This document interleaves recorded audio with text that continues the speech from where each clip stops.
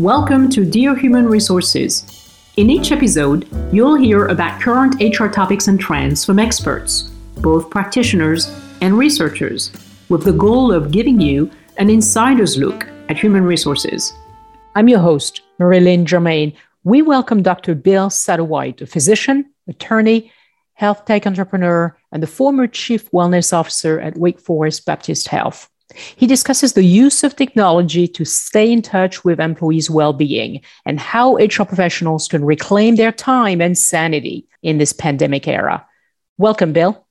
Thank you so much for having me, Marie.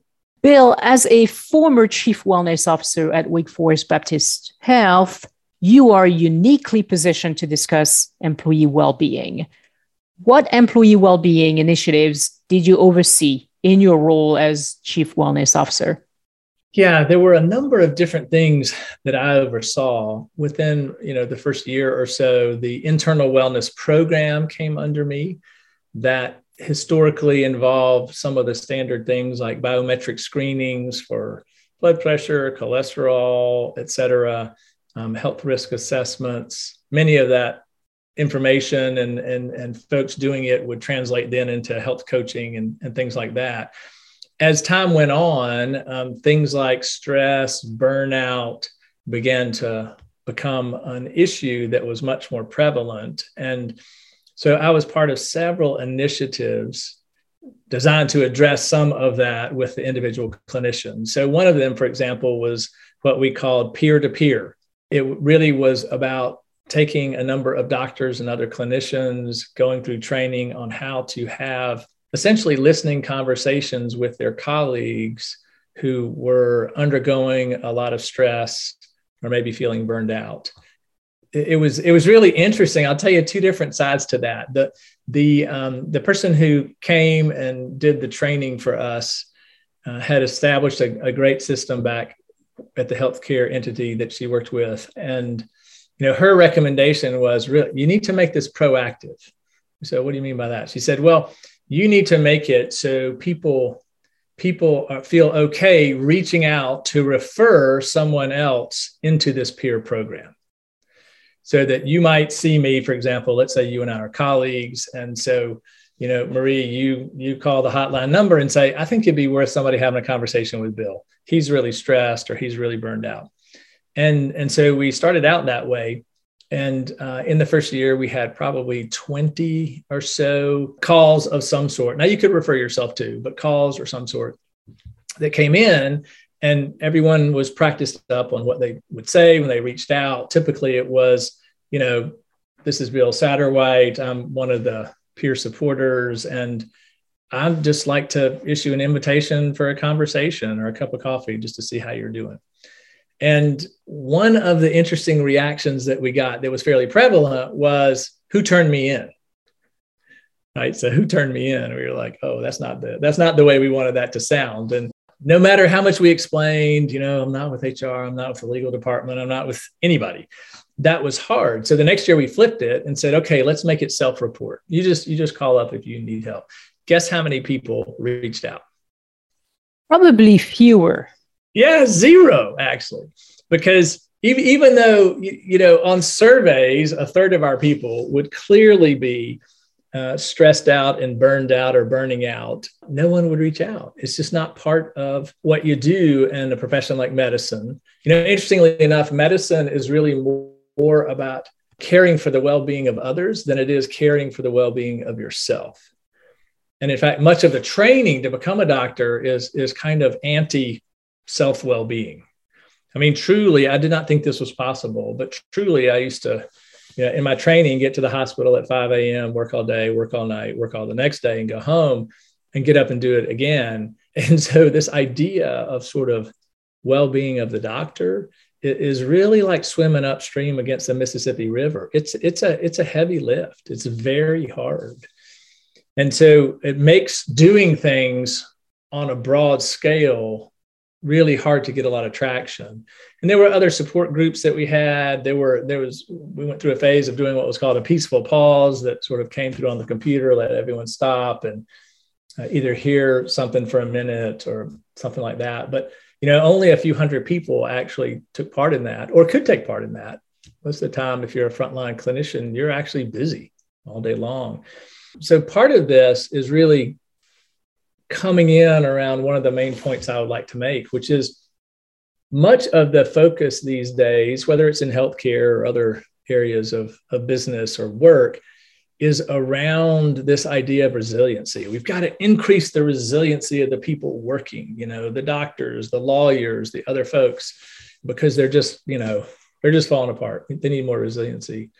But what I would put forth is that most people that go in those professions are incredibly resilient already, right? I've already described sort of the training that happens to become a doctor. You don't get through that if you don't have a high level of personal resiliency.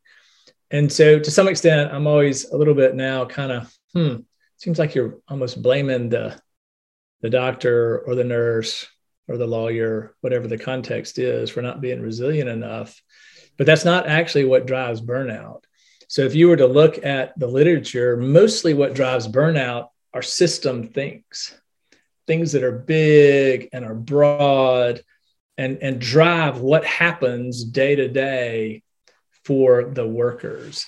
And that's actually where the energy has to go if you want to decrease stress, if you want to decrease burnout. Now, the problem is that means, number one, changing the way things are currently being done. And number two, that usually takes money or resources of some kind. And so that's a very heavy lift for organizations to take on, whereas it's a much easier lift to start a program or have some talks or have some groups. So why did you leave that particular area of employee well-being? Well, it was actually interesting. A lot of that was going on internally for me at the medical center. And then externally, I actually started having a huge amount of success changing the system within some companies because they were very, very interested in having healthcare be done differently. And to address a number of issues for many, many people, you've actually got to start with basic healthcare. You can go higher up, sort of the almost like Maslow hierarchy of needs. You could go higher up and say, let's address, wellness matters. But a lot of times if people haven't been able to address what I'll call sickness matters, doing wellness matters doesn't really work.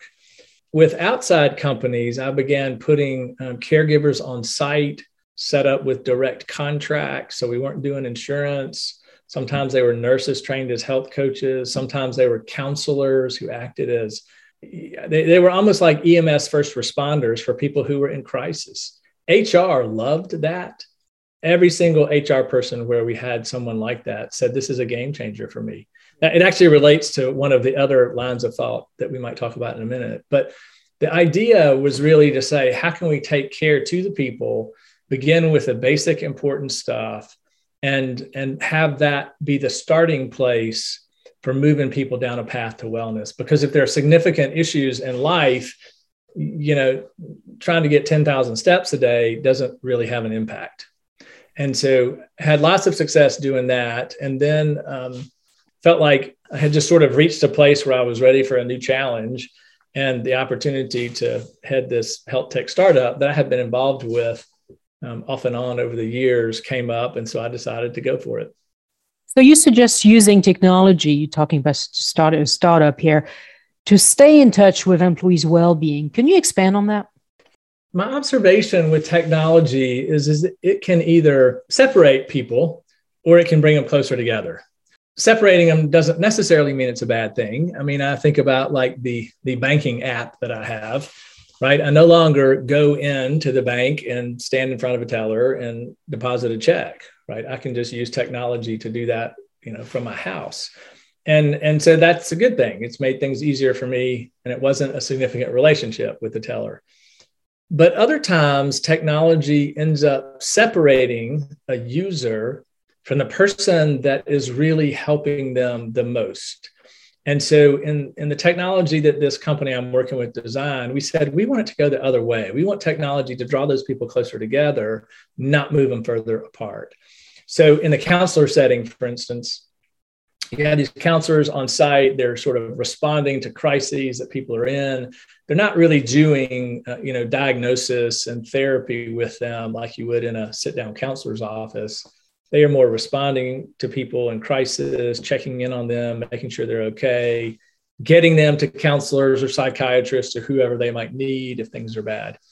And they approached me and said, we'd love to be able to check in on these 30 or 40 or 50 people that we're sort of kind of following and working with, but we don't have the time to call them all up every day. We don't really want to be in texting conversations with them.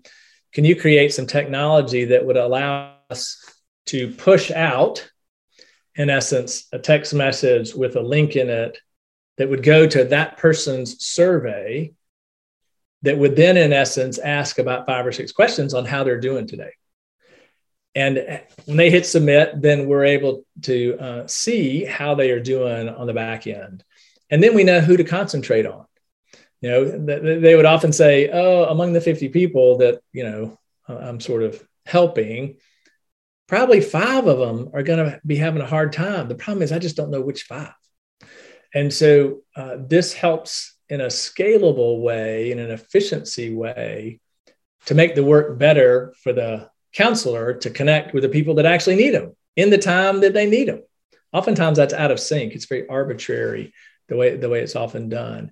And so that's a good example of the technology drawing those folks closer together, because the messaging back and forth that can take place through the technology can be very personalized, even though it's automated. And so, to me, that's a good high use of that technology. As a pediatrician myself, a provider myself, I don't like technology that disintermediates me from my patient. That sort of shifts the whole focus of care to someone else. So an example of that is there are apps out there that, are used for things like diabetes control. They can be very helpful. But if you have an issue, it's somebody in a faraway place who's trying to answer or respond, not actually the person who's your caregiver, like your doctor. And so I felt like I wanted to go in the other direction from that. Does that mean you're not totally in sync with the use of artificial intelligence, for example, in medicine? Well, no, I think that's a little bit different, different situation. The reality is that there's far too much information out there to know that, even the smartest doctor can't keep in their head. So a long time ago, that wasn't as true. So I used to tease my father, who was an ears and throat doctor, that, when he went to medical school in the 50s and they had a class on pharmacology, all they studied was penicillin because they didn't have anything else. I was like, it was one lecture, Dad, come on. Of course, he did not laugh at that, but I'm sure it was more than one lecture. But the point is, there's now so much medical knowledge and so much information that, to me, it's a wise use of computers and technology to actually use artificial intelligence, to have algorithms, to have other things that can supplement, what a learned person is doing, because you actually can't know it all. And there are, clear trends and patterns and things that don't necessarily, need somebody who's had 4 years of college and 4 years of med school and lots of years of training. And I think that's a good use of that, because the goal is ultimately for people to be healthier, right? I mean, that's the goal. Research shows that employees leave for a variety of reasons, right? Leave their jobs for a variety of reasons. One of them is, they don't like their boss. 2, they don't make enough money. Yep. 3, they're not happy, right? Perhaps their well-being is compromised. So, in fact, data show that employees, including in healthcare, quit their jobs like never before, right? We call it the Great Resignation. Yep. And I remember a November 2021 article from US News saying that, 20% of healthcare staff have quit their jobs since the pandemic began, and mainly because of burnout. So how can healthcare leaders prevent employees from leaving their jobs? I'll say this as background, which is probably covered in the articles, but, in many ways, the pandemic created the perfect storm. Most hospital systems were already short-staffed from a nursing standpoint. It's very unusual to find a hospital that had, all the nurses they needed. And so So the system was already strained. And then you layer into that something like a pandemic where you now have a surge in demand. And that is the perfect recipe for people to say, man, I think I'm done. I've had enough, and they may step out of healthcare totally, or they may step from that to a different kind of work setting that might be less stressful for them. And so that perfect storm was definitely there. The issues around decreasing turnover actually aren't any different now than they were there may be a few different ones, which I'll delicately mention in a minute. But you have the main issues of staff shortages. You have things that everyone knows could be done, like decreasing shifts from 12 hours to 8 hours. The number of mistakes goes down when you do that. The sort of restfulness of everyone goes up. But that means you now need 3 people to fill a 24-hour shift instead of just 2. And so there's a cost burden there. And that makes that hard. That is one of the things that can be done. The dilemma, though, is, most healthcare entities are extremely stretched for dollars, extremely stretched. And so it is a very, very difficult situation. And to me, the primary remedy is actually addressing the system issues that are causing the burnout.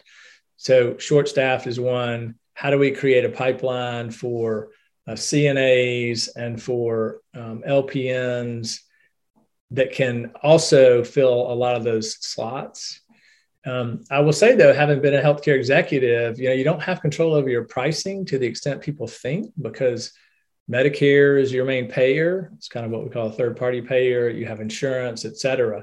And so unlike other private businesses, where if I decided, we need to double our staff and we're going to have to raise our prices, I might be able to do that and see what happens. That's very hard to do in healthcare, actually. And so it's a huge dilemma. It's a huge dilemma on what to do. I think that that having the on-site counselors, the person to go to, often what I call sort of the easy button when you're having a hard time, would be a relatively inexpensive, high reward type offering to have. The other things that are helpful, and this is what comes up on many, many surveys that are around stress or burnout, et cetera.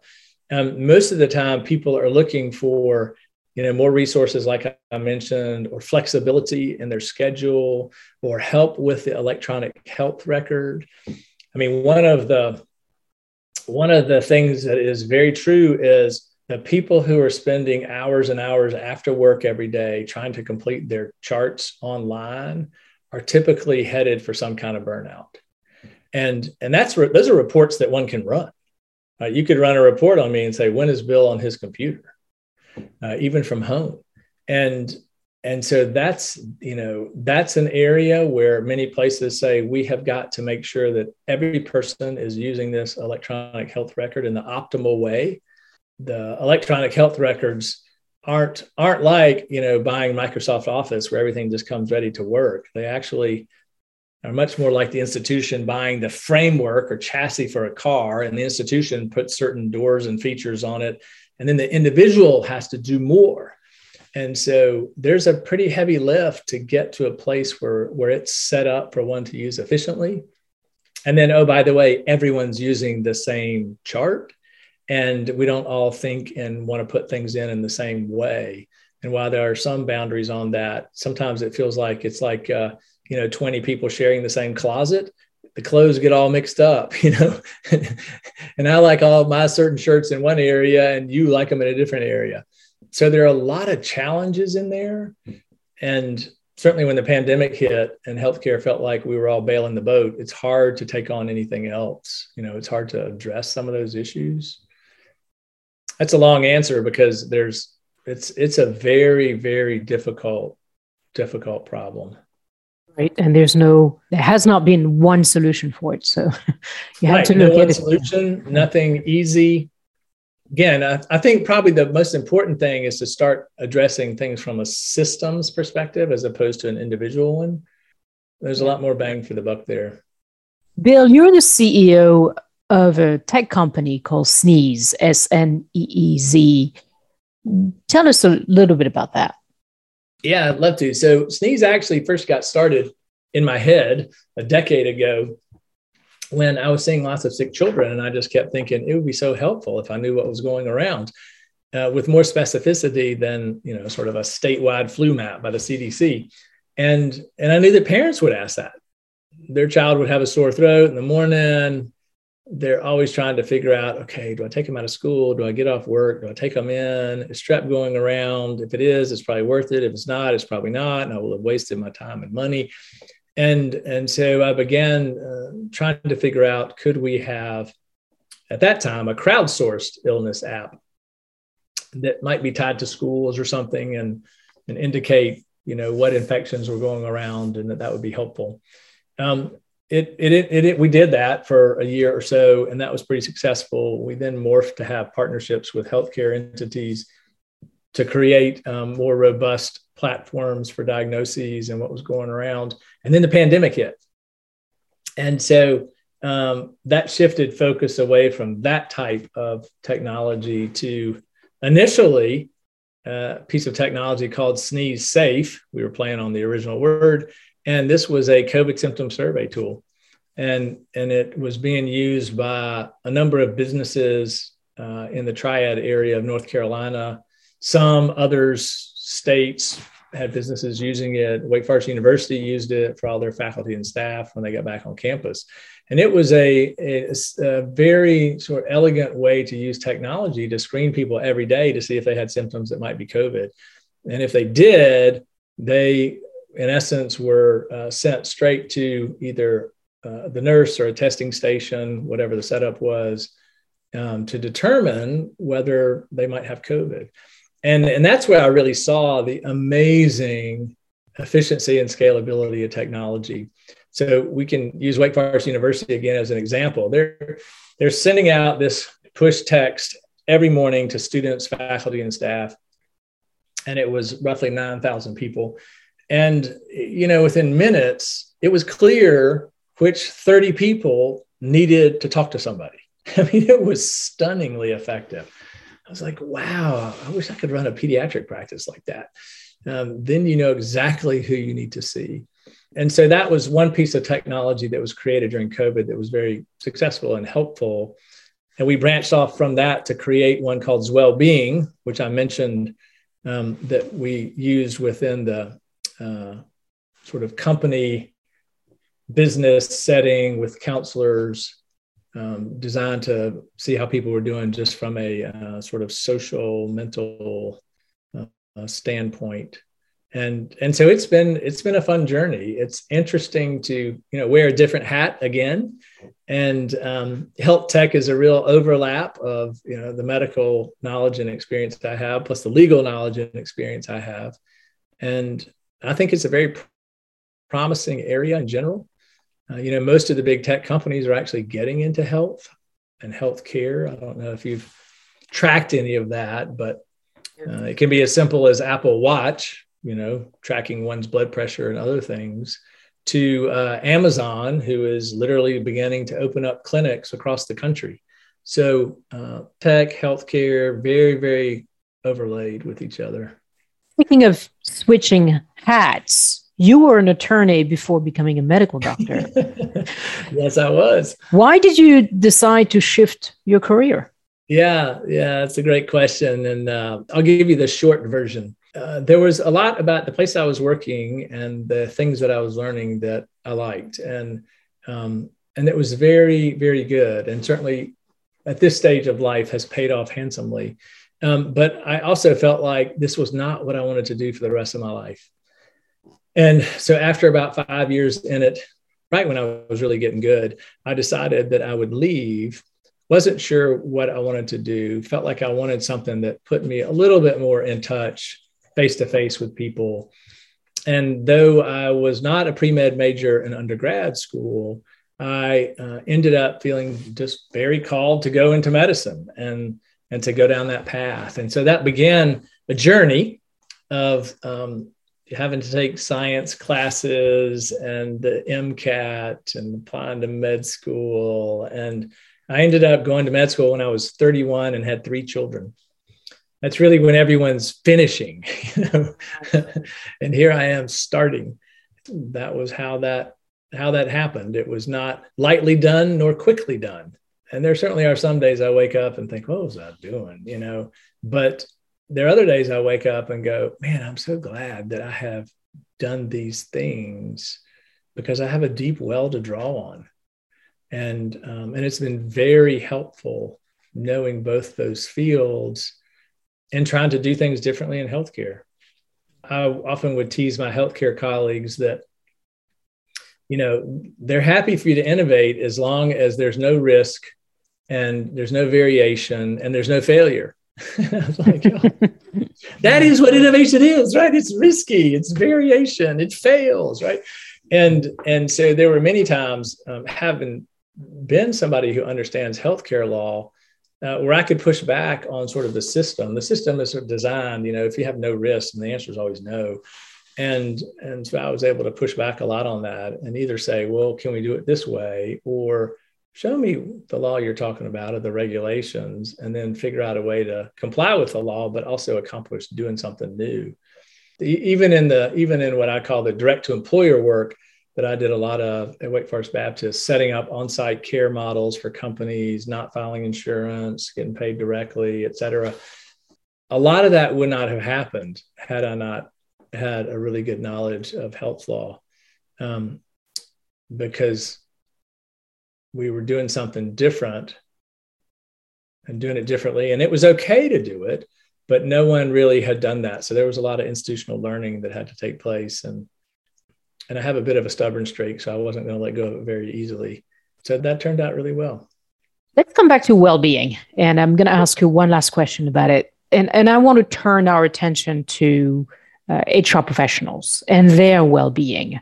How do you suggest they, and I quote you here, can reclaim their time and sanity in this pandemic era? HR leaders have gotten pummeled by the pandemic. Most of them that I have interacted with, have been totally overwhelmed. They're like, I have another day job. And then all of a sudden I'm dealing with all this stuff related to the pandemic and trying to manage a lot of the details on who should come to work and who shouldn't, and who's in quarantine and for how long, et cetera.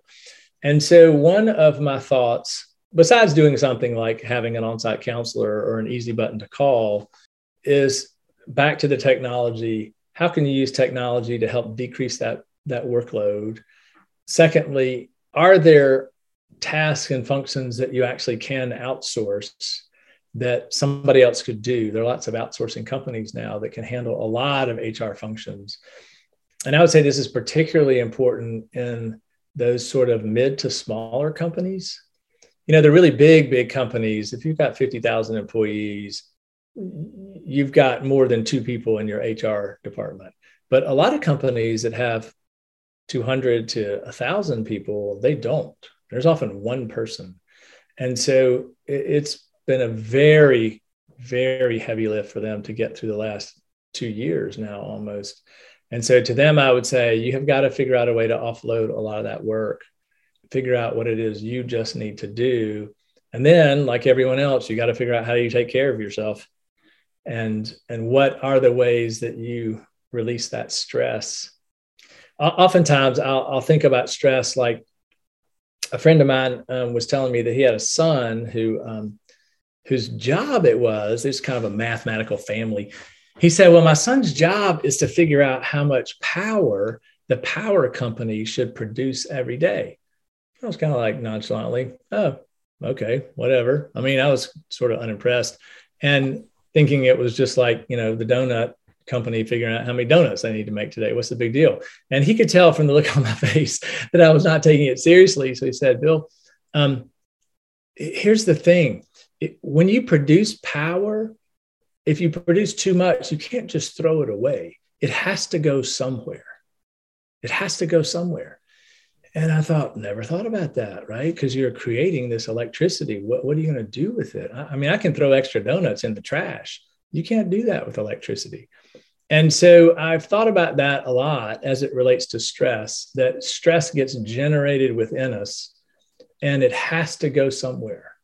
And so you have to figure out in life, what are your means for discharging that stress? And some people pick bad ways, right? Lots of angry outbursts, or, they have marital affairs, or they do drugs or drink a lot or whatever. Or people can find good ways to do that, like exercise, meditation, prayer, thinking about the food they eat. I mean, our bodies have a physiologic response to stress. They all do. And no human being is like impervious to that, right? And so, what we eat impacts sort of our own biophysical response in general. And there are things that we can do that up the energy level. That's not good if you're stressed. Things you can eat and drink that decrease the energy level. And so those are all things that people in HR actually need to be aware of, because it's been quite a run. I mean, it's one thing to have a stressful stretch of 2 months. It's another to have a stressful stretch of 2 years. Those are very, very different. Thank you, Bill, for your insights on healthcare and employee wellness, and we wish you the best with your company Sneeze. Thank you so much. It's been my pleasure. Thanks for having me. Thank you for listening to this episode of Dear Human Resources. In each episode, you will hear about current HR topics and trends from experts, both practitioners and researchers, with the goal of giving you an insider's look at human resources.